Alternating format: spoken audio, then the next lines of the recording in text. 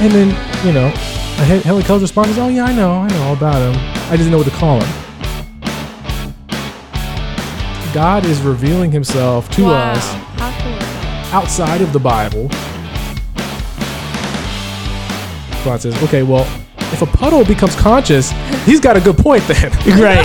Like, well, welcome to Squeaky Tree Podcast. My name is Jessica, and this is my super handsome husband. Hey, how's it going? So when we had our special guest speaker here, Brandon, we had a beautiful side conversation about science and the Bible and Christianity. Yes. And we definitely want to share that with you guys. Yes, it was amazing, and the whole time we were together for the 3 hours just sharing, it was just amazing. So with the side conversation, we think that it's very important to share with you guys because it was really good. It was a good eye opener too for just a different perspective. So yeah. So we want you guys to enjoy this, and so just go back in time with us. Yes. So here we go. right. So an atheist is, an atheist is somebody who believes that no God exists. Right. Mm-hmm. I mean, most people know period. that, but if you don't, an atheist believes nothing. There's no higher power, no God, nothing. And now there's different types of atheists. So, but I'll just speak of the most popular the general kind, which is which is called the worldview is called naturalism, which means all that exists is what's in nature. There's nothing else. And because they believe nature exists, so that's a whole. It gets real deep and dark. Trust me. Yeah. Because how do you know this is even real? How do you know the physical world's even real? Right. How do you know? How do you know this isn't a hologram? How do you know it's not all in your head? There's a whole position called solipsism, which basically means the only thing I know is that my mind exists. Everybody else might just be a robot. Like there's people that believe this. Because again, if those people are being consistent with what they believe. People say I only believe what I can prove scientifically, and you can't prove a mind exists scientifically. What's science? Like science is the study of the natural world. It's studying material things. People misuse what science is all the time, and no sophisticated philosopher of science is going to make these blunders. But like the popular atheist scientists that we see, Neil deGrasse Tyson, Richard Dawkins, Bill Nye the Science Guy, they've never thought philosophically about science. They say silly, and this creates a tension in Christianity, which it shouldn't. Like a lot of Christians have this tension with science because they hear these scientists say, science says God doesn't exist. No, it doesn't. Right. Science can't even speak to whether God exists or not, because God, by definition, is non-material. He's not made out of wood and matter. He's not what we know as material. Right. He's not made out of matter. Right. Yeah. The Bible says he's a spirit. So if from a Christian standpoint, and when an atheist says, oh, we can't, God doesn't exist because science can't prove he exists. That's like, well, of course he can't. You can't. Like that's crazy. Like science can't prove that your mind exists. Right. That's so it's like, what are you saying? That shouldn't be something that bothers a Christian. But the problem is they're misapplying science. Science can tell us, it can recognize patterns. It can recognize, science is extremely useful. Science, and again, I could take a million rabbit trails with this, but science was look at the origins of science. Science was, modern science, the way we know it today, the scientific method was created by Christians. It was all created by Christians coming out of the Enlightenment.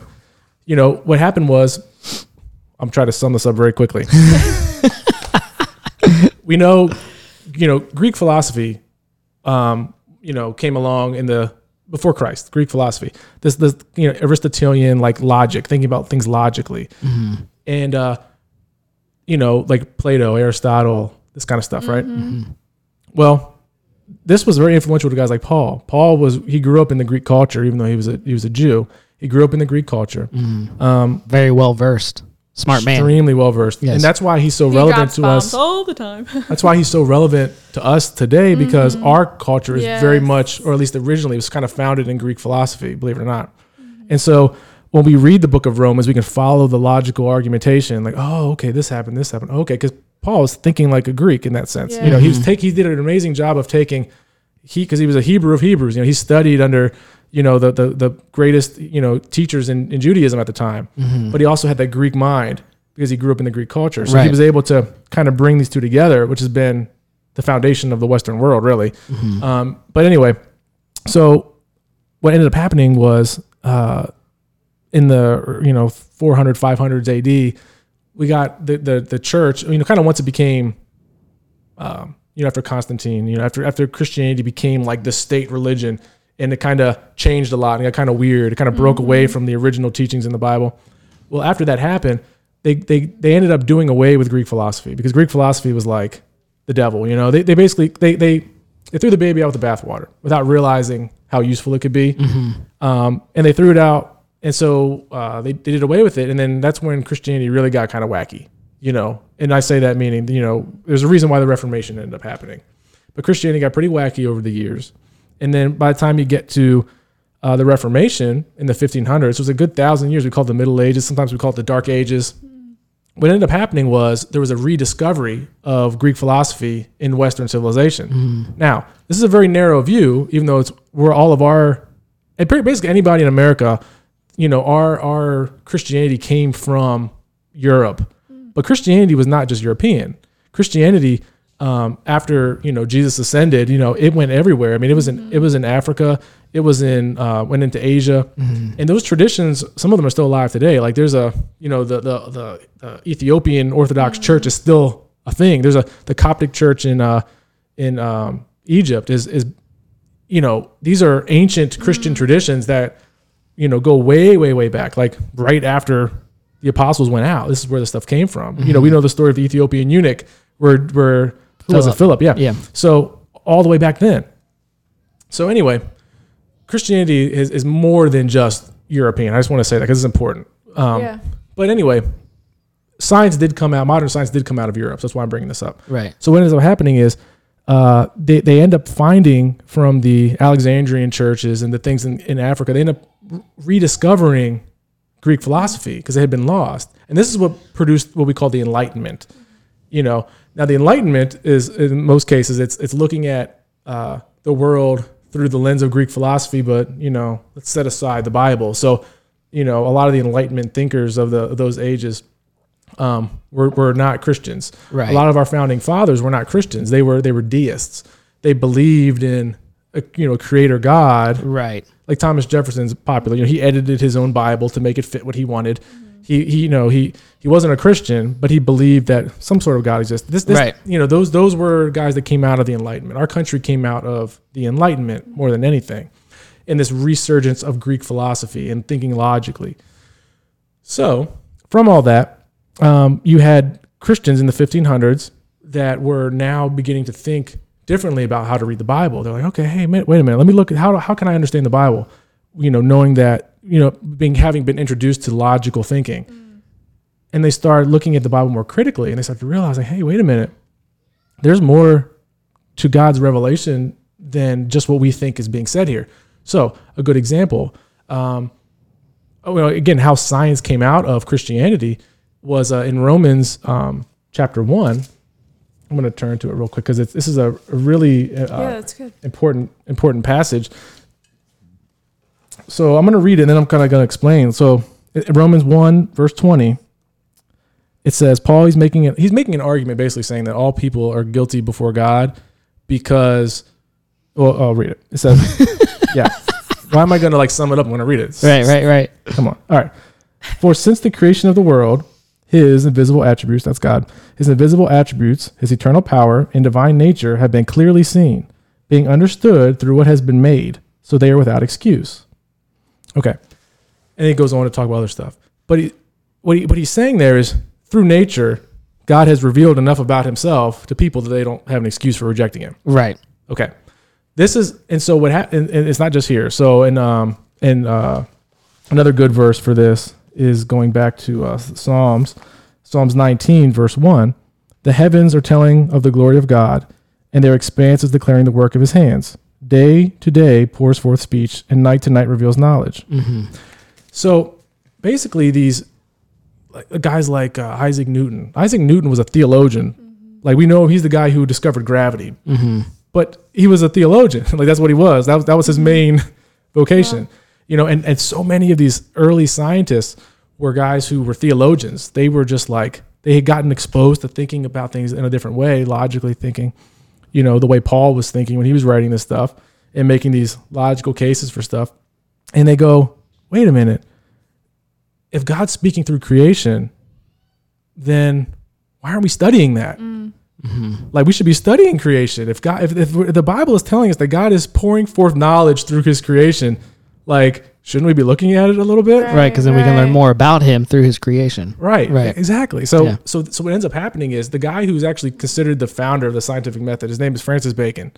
And he has a quote that I love. And the quote is, I don't have it right in front of me, but I'm going to summarize it. Okay, yeah. He says that God's given us 2 scriptures to study, 2 volumes to study. Okay. His written word and nature. And by studying them both, it keeps us out of error. This is what Francis Bacon, he is, you can Google this. Francis Bacon is the founder of the scientific method.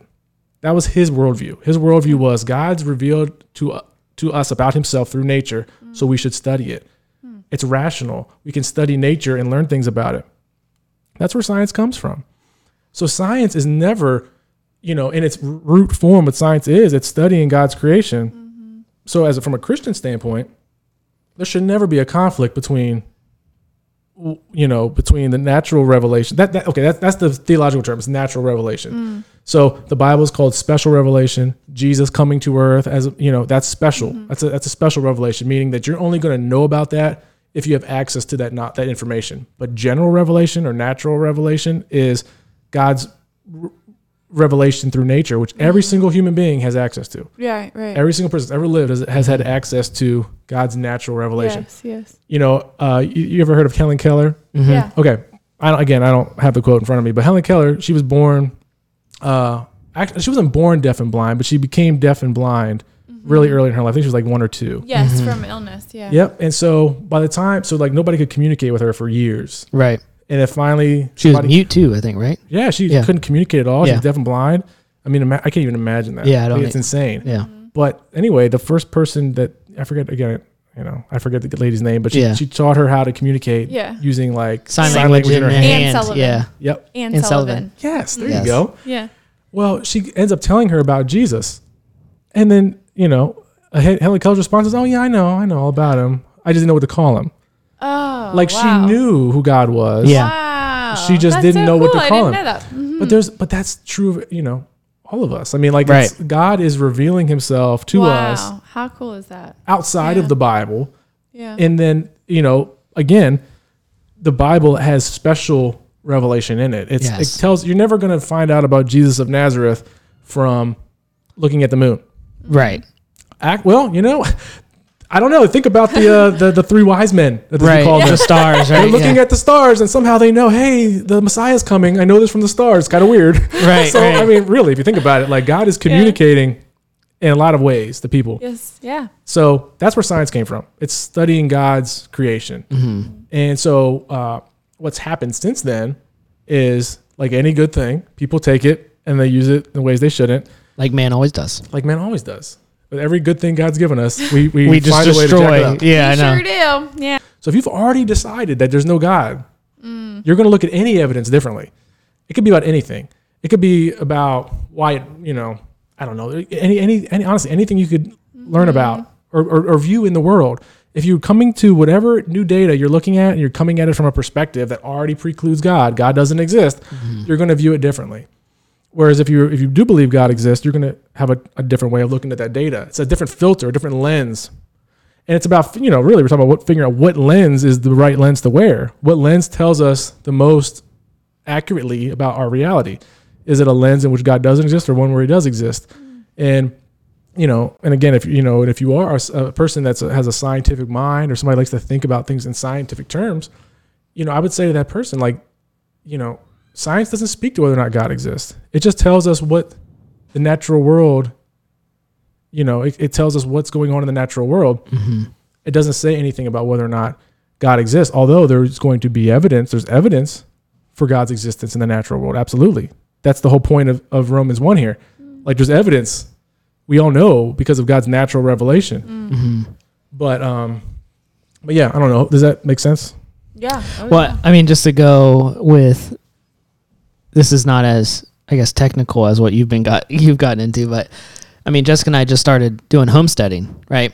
And so in the process of homesteading, we have been doing tons of research on how to keep your own seeds and how to, manage them and grow them and start them from seed to grow to a plant? And how do you get a tomato from that and then keep those seeds, and going? And like the more we get into it and how in depth the process is, Yeah. like you're saying, because our foundation, our worldview is God always, is the creation of it, is the start of everything.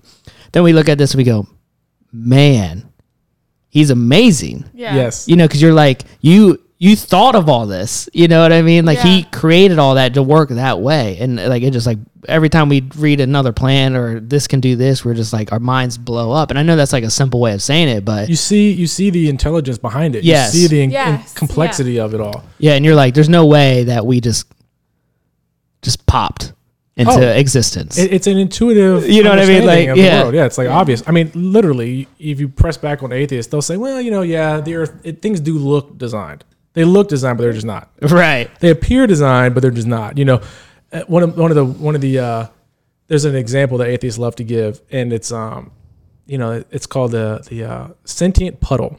Sentient puddle. So they say this. Okay, imagine a puddle suddenly becomes conscious one day. And the puddle looks around and says, "Wow, look at this ground. It's designed perfectly to fit me. Look how it's, I fit perfectly in this ground. I mean, clearly it was designed for me because I fit so perfectly in it." Mm-hmm. Right? And, you hear atheists say that, and they think this is like this drop dead, thing. I'm like, and my response is, okay, well, if a puddle becomes conscious, he's got a good point then. Right. Like if a puddle can suddenly become aware, self-aware, and say, "Wow, look at this ground that I fit perfectly in." Right. That demands an explanation. Okay. Yeah. I'm just saying, like Yeah. maybe it has nothing to do with how he fits in the puddle, but like Yeah. there's something more to it. So it's a bad analogy, Great. but that's how they kind of view it. It's like, Right. just because we exist, we know we exist. Well, there's, there could be a number of explanations to why, and it's going to seem like we got here by a purpose, but we just don't. And we're just, there's a whole, and again, we couldn't ever get into it today, but there's arguments against atheism that use the best arguments against atheism, use their own worldview. It's, again, you playing ball on their court. Like, because what you're doing is you're showing inconsistencies in their worldview. Right. That's what I mean by is your worldview have a good foundation? Is it self-contradictory, or does it make sense? So when an atheist, again, when they say, "Oh, we shouldn't kill people," well, why? They don't have a good reason for that. Right. There's a hole in their worldview that they need to fill, and the same, it applies to everything. They just don't go back far enough. Like most atheists will start like they assume all these things are true, because they grew up in a culture with like shadows of Christianity still embedded into it, like human rights, for example. We just accept human rights as a thing, but why? Right. They weren't always there. Human rights were not always a part of society. They came from something very specific. It's in the Bible. Like there's a reason why we believe that humans have intrinsic rights and value. It's because the Bible says so, and that's the reason. God, Jesus made it very clear. Humans have value. So we should treat them like they have such. Yeah. Right. But that's why in other worldviews, we see a lot of terrible things happen because they follow those world. I mean, look, the atheist regimes in the 20th century are responsible for hundreds of millions of deaths. Joseph Stalin in Russia, he's got somewhere between 60 and 120 million bodies on his account of his worldview. Yeah. Which was an atheist worldview. There was no human value. Yeah, let's get rid of these people. I don't care. Right. And even Hitler. I mean, Hitler, people try to say Hitler was a Christian. He was not a Christian. He wasn't a Christian by his own. He hated Christianity by his own admission because it was weak. In his mind, who worships a crucified Messiah? That's weak. Like, what kind of man would die like that? Shameful death? No way. That was Hitler's mentality. Hitler was very into the occult. Like they were really into like that kind of like that. Even now, like a lot of people that are of the Aryan Brotherhood, like they worship Odin, Right. like that's who they Odin is who they choose to worship, because Odin's like this powerful white god who's just like out here, Right. and that's kind of what Hitler's mindset was too. They need to watch Thor. You know what I mean? Right. And Thor, I mean, oh my gosh, look, when Thor jumped, you ever seen Civil War? Yes. When Thor drops into Wakanda, it starts like going off. I mean, who wouldn't want to worship that guy, right? Right. Yeah. Seriously. I changed my worldview instantly right after that movie. He starts slinging his hammer around. It's like, oh my gosh, so cool. But yeah, so your worldview has to be consistent. Right. Yeah. So then let's just say, like, if I'm approaching an atheist, I have a friend that's an atheist, I randomly bump into an atheist and I say, God bless you, whatever, right? And it just starts this conversation. So from definitely what I got, point one is learn their worldview. When Yes. you say that'd be like a point one. Right. And how do you do that? Right. So Ask how do you do questions. it? Ask questions. Ask questions. So what- in what- Greg Koukl's book Tactics, that's what he has he calls it the Columbo tactic, and it's basically where you just play dumb. Oh, tell me what you believe. Oh, I believe that. Like you just don't come in going, Jesus saves, No. No, you got to till the soil. You got Right. to till Right, the soil. that's right. So learn their So worldview, you're ask asking questions. questions. What would you say would be like point two? Like if we could do like 3 steps. Keep asking questions. Ask more questions. Ask more questions because just step 2 is ask questions. Let's just do that. don't try to convince them of anything. The point is, if Christianity is true and their worldview is not true, then there's going to be holes in their worldview. So even if you could talk to somebody you know nothing about their worldview, just ask them questions. Well, why do you believe that? Kind of learn where they're at. People Right. don't know why they believe what they do. In fact, most Christians, sadly, Sorry, I freaked out because like the lighting shifted so drastically just for a minute. But anyways, but yeah, most Christians don't know why they believe what they do either. And so that's where apologetics is helpful because you Yes. can learn why you believe. what you foundation. do. Yeah. can help Studying the word. You can Study you it. can learn why you believe. Don't just say because my mom told me to. Right. Well, that's true for a lot of people. Yeah, it is. Which is crazy. I mean, anyway, okay. We could get sidetracked on so many areas here. So, and then step 3. What would be a step 3? So we're learning their worldview. First point, learn their worldview. Second point, ask them questions. and questions and questions and more questions. Point 3. I honestly, Have them ask you questions. oh, cool, yeah, you can do that. But again, it's, I can't get past asking questions. Like it's so important because questions do more than just help you understand what they believe. It's going to help them understand what they believe. Maybe 3 is begin to point out the inconsistencies. Well, you do that through questions. That's the beauty of it. Yeah. You ask calculated questions. You frame them in ways. So like a good example is this is a conversation you would easily have with your normal run-of-the-mill atheist. They would say, I just think Christianity's dumb. Well, why do you think it's dumb? Well, because Bible is just a bunch. It's I don't know, what do they say? It's archaic Bronze Age mythology. It's a bunch of nonsense. Right. Why Okay, well, what do you believe? Well, I only believe what science can prove. Oh, okay. Well, like what? What does science prove? Oh, well, it proves, and let them talk.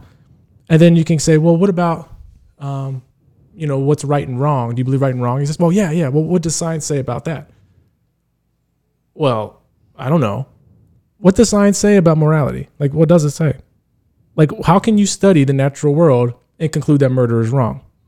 Science doesn't speak to that. So Actually, if you study the natural world, animals They murder each other. destroy each other. Well, if you want to get your morality from animals, then you know what I mean? Like, I've talked to people where they're like, well, we witnessed, that's a whole other topic, specific, behavior. Oh, we witnessed this in the animal kingdom. Well, you know what else we witnessed in the animal kingdom? Mothers eat their young all the time. right. Okay. So should we do Should that we just too? start? Yeah. Forget abortion. Let's just start eating babies. Yeah, wait till they're born, Right. get some nutrition out of it. Right. And it's like, sorry, that went real dark. Yeah. But that was perfect. Thanks. But yeah, so it's, why do you believe that? And Right. then eventually what they'll help them do is to see, I don't know why I believe this. Like, it doesn't really, does your worldview answer these questions you're thinking it answers?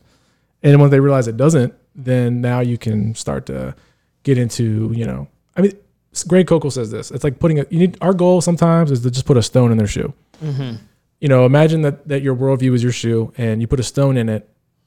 And eventually you got to take it off And look at it. because it's hurting. It's hurting bad. Yeah. Yeah. So and so true. that can be the goal, as to a Christian, that's what I would say. Just your goal is to put a stone in their shoe and then continue to do that in a loving way. Like you do what you're doing because you care about them. You're not trying to And win the I think That's right. I think that's the key to anything is don't come approaching it in a sense of I'm going to prove I'm right, and don't come and approach to sense that like once they instantly go I'm atheist and you just instantly go from 0 to 10 and just start being like you're an idiot or whatever you want to say. No, approach them at like okay, just ask questions, be in a loving manner, learn who they are. Yeah. They'll Yeah. be more open. Right. And where it gets trickier though, see, atheists in general, like they claim to appeal to logic and reason. So they say things like, "Oh, I'm open to arguments, and I'm open to think critically." You're the Christian, you don't think critically, so that's how they approach it. Yeah. So you can have those type of conversations. Where it gets really tricky is when you're talking to somebody who isn't an atheist, who holds another worldview, who has been taught you don't dare question somebody's religion. Like that's just off limits. Like it's inappropriate. Like there's a lot of people like that. And that's where it gets really tricky, because where our culture is headed is like, if you like, again, working with the youth, I remember one day I had brought up about, there was some Muslim girls that came, and actually they weren't Muslim. I think their dad was Muslim. Anyway. And I had mentioned similar to what I said about how Islam's not true because of the facts, Yeah. And they got really offended and mad, and they're like, you can't say that. Like you can't tell somebody their religion isn't true. And that's where we're at. That's where we're headed. Again, atheists generally don't think like that because they want to have this intellectual superiority complex. I'm sorry if you're an atheist listening, you probably I probably just lost you with that. I'm not saying that you think like that, but many of your ilk do, and so I don't know how else to put it. They want to come to the conversation with I've thought about this and you haven't. Well, and maybe that's true a lot of times, but they haven't thought about it enough. They haven't been critical. Nobody's as critical to their own worldview as they are of others generally.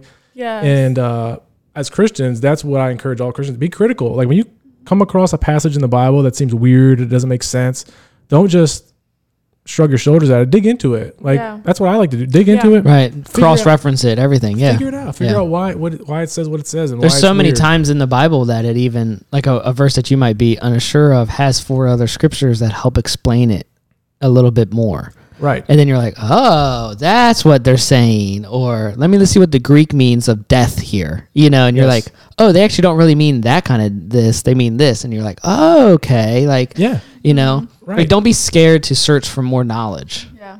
Right. Christians shouldn't be scared. And I think we shouldn't be scared of the truth. I know this is completely off topic of apologetics and stuff, but I think a lot of times we as Christians, even just growing up in the church and, like yourself and stuff like that, like, I'm scared to ask my brother or, Christian or friend or whatever, why do they believe, like, I'm scared to ask the challenging questions. Right. And then I'm scared to be asked because if my foundation or worldview is slightly off, then what?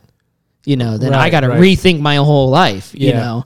And it's like, well, not necessarily you got to rethink your whole life. You might just have to improve your foundation. Exactly. That's all it is. At the end of the day, asking questions to our own belief or you're getting asked, it's good. Like it might cause a little discomfort at first. Right. You're like, oh, I don't know about that. That's why, again, like, something like evolution, like most Christians, when they hear that term, like, oh, no. But again, like the only reason why I don't panic about it is because I've been able to dig into it and say, okay, it's not a threat. Right. It's not a threat to Christianity at all. You know, and if it was, well then, okay, well, is it true? And if it's, again, like if Christianity isn't true and the evidence somehow showed that it wasn't, then okay. Like I just want to believe what's true, honestly. It just so happens that Christianity is true. It's true. It's and it's funny. It's like and then people would be asked, well, why do you believe it's so true? But I'm like, the more you dig into it, the more truth it just reassures itself even more of how true it is. Yeah. And that's why I think science is important.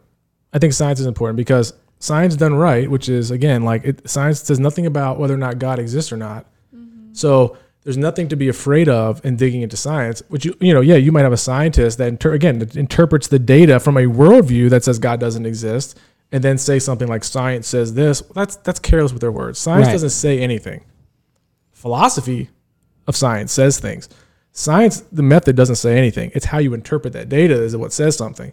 So that's one of the things that apologetics has done for me is it's encouraged me to dig into the science and dig into what God's natural revelation is saying about what He's created, and then using it like Francis Bacon said. I'm gonna look at this revelation from God with this revelation from God, and it's gonna help me figure out what's actually true. Right. And science, and the truth is though, is, our interpretation of nature is not always accurate. It's not infallible, and our interpretation is never infallible.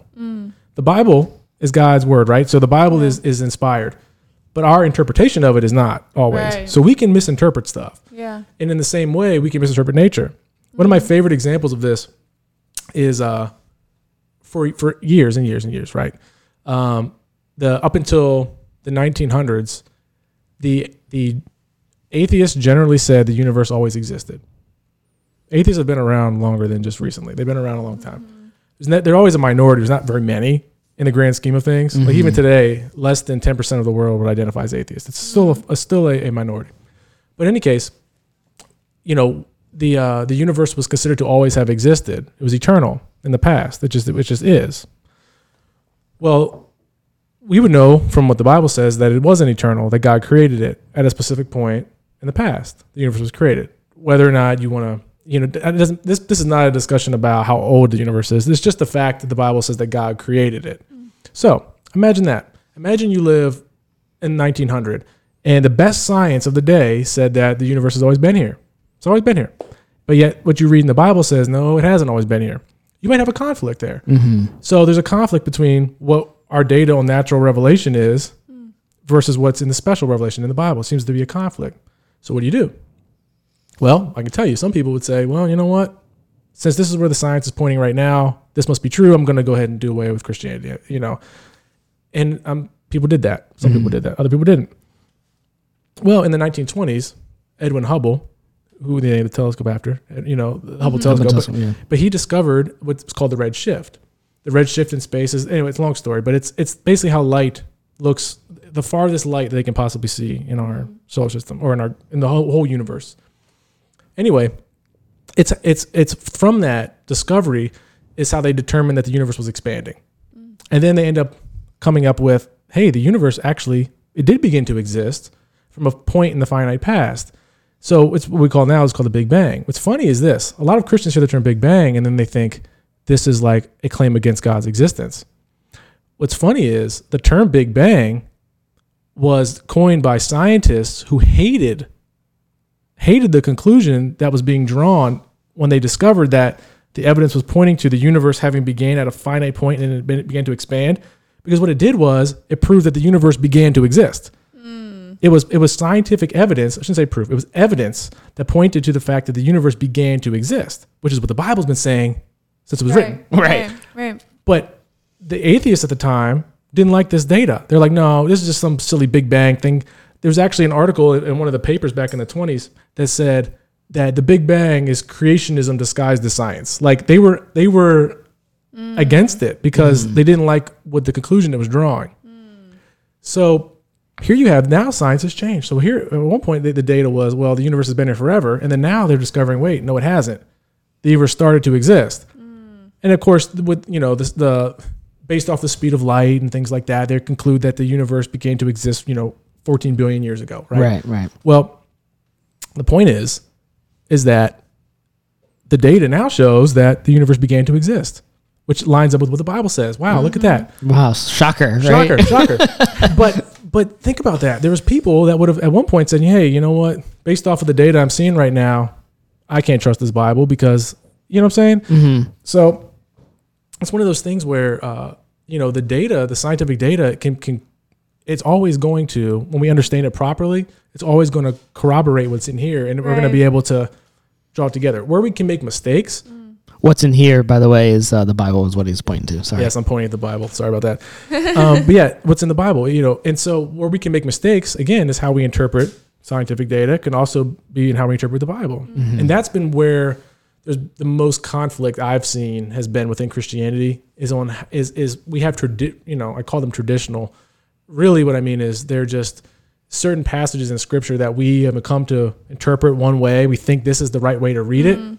And then come to find out it might not be the best way to read it. And so that's where we can kind of come up with perceived conflicts between what we see in nature and what we see in the Bible. That's why, like, I know you've heard the song 100 billion times. Oh, yeah. What's it called? By Hillsongs. Yeah. What's the name? Is that what it's called? 100 billion times. Okay. Yeah. I love that song. Yeah. But yeah, me too. It's one of my favorite songs because not only is it just well written and musically, put all that aside, It's a great song. brilliant. It's a great song. But anything Joel Houston writes is brilliant. yeah. It just is. I don't That's know. true. He's phenomenal. But lyrically, it puts what you're actually really What do you think saying, about that? What do you think about when the passage, the science to the scripture? Because like, you know, every painted sky is the canvas of your grace. You know what I mean? Like, Yeah. that's basically saying a sunset or a sunrise or something that I see where the colors painted nature wise and what I'm naturally seeing points to the goodness, the grace of God, you know? And it's like, What do you think about the line that says evolving in pursuit of what you said? What do you think about that? Because yeah, I'm saying, I just put out all the lines are like mind blowing. just because I know like a lot of churches omit that line because he says evolving. A lot of churches omit that. Like I thought it was a great line. Well, I like it too, but because I think it's true. Like however you want to look at evolving, we Right. evolved from what he said, you know, and if it was a long process or a short process, it doesn't really matter in my opinion. Yeah. I mean, I agree completely. But a lot of people hear that and they change that. I'm trying to think how they. I go to a church sometimes. Growing in what you say. Something like that. Yeah. Something like that. Yeah, They yeah. change it. They just change evolving to another. Which is, word. yeah. Which I don't know. It's like the sloppy wet kiss versus passionate kiss debate. Exactly. With David Crowder. Yeah. Well, thank you. That is Squeaky Tree. Thanks again, Brandon, for joining us. It has been a blast. We're going to head out. See you next time on Squeaky Tree Podcast. Bye.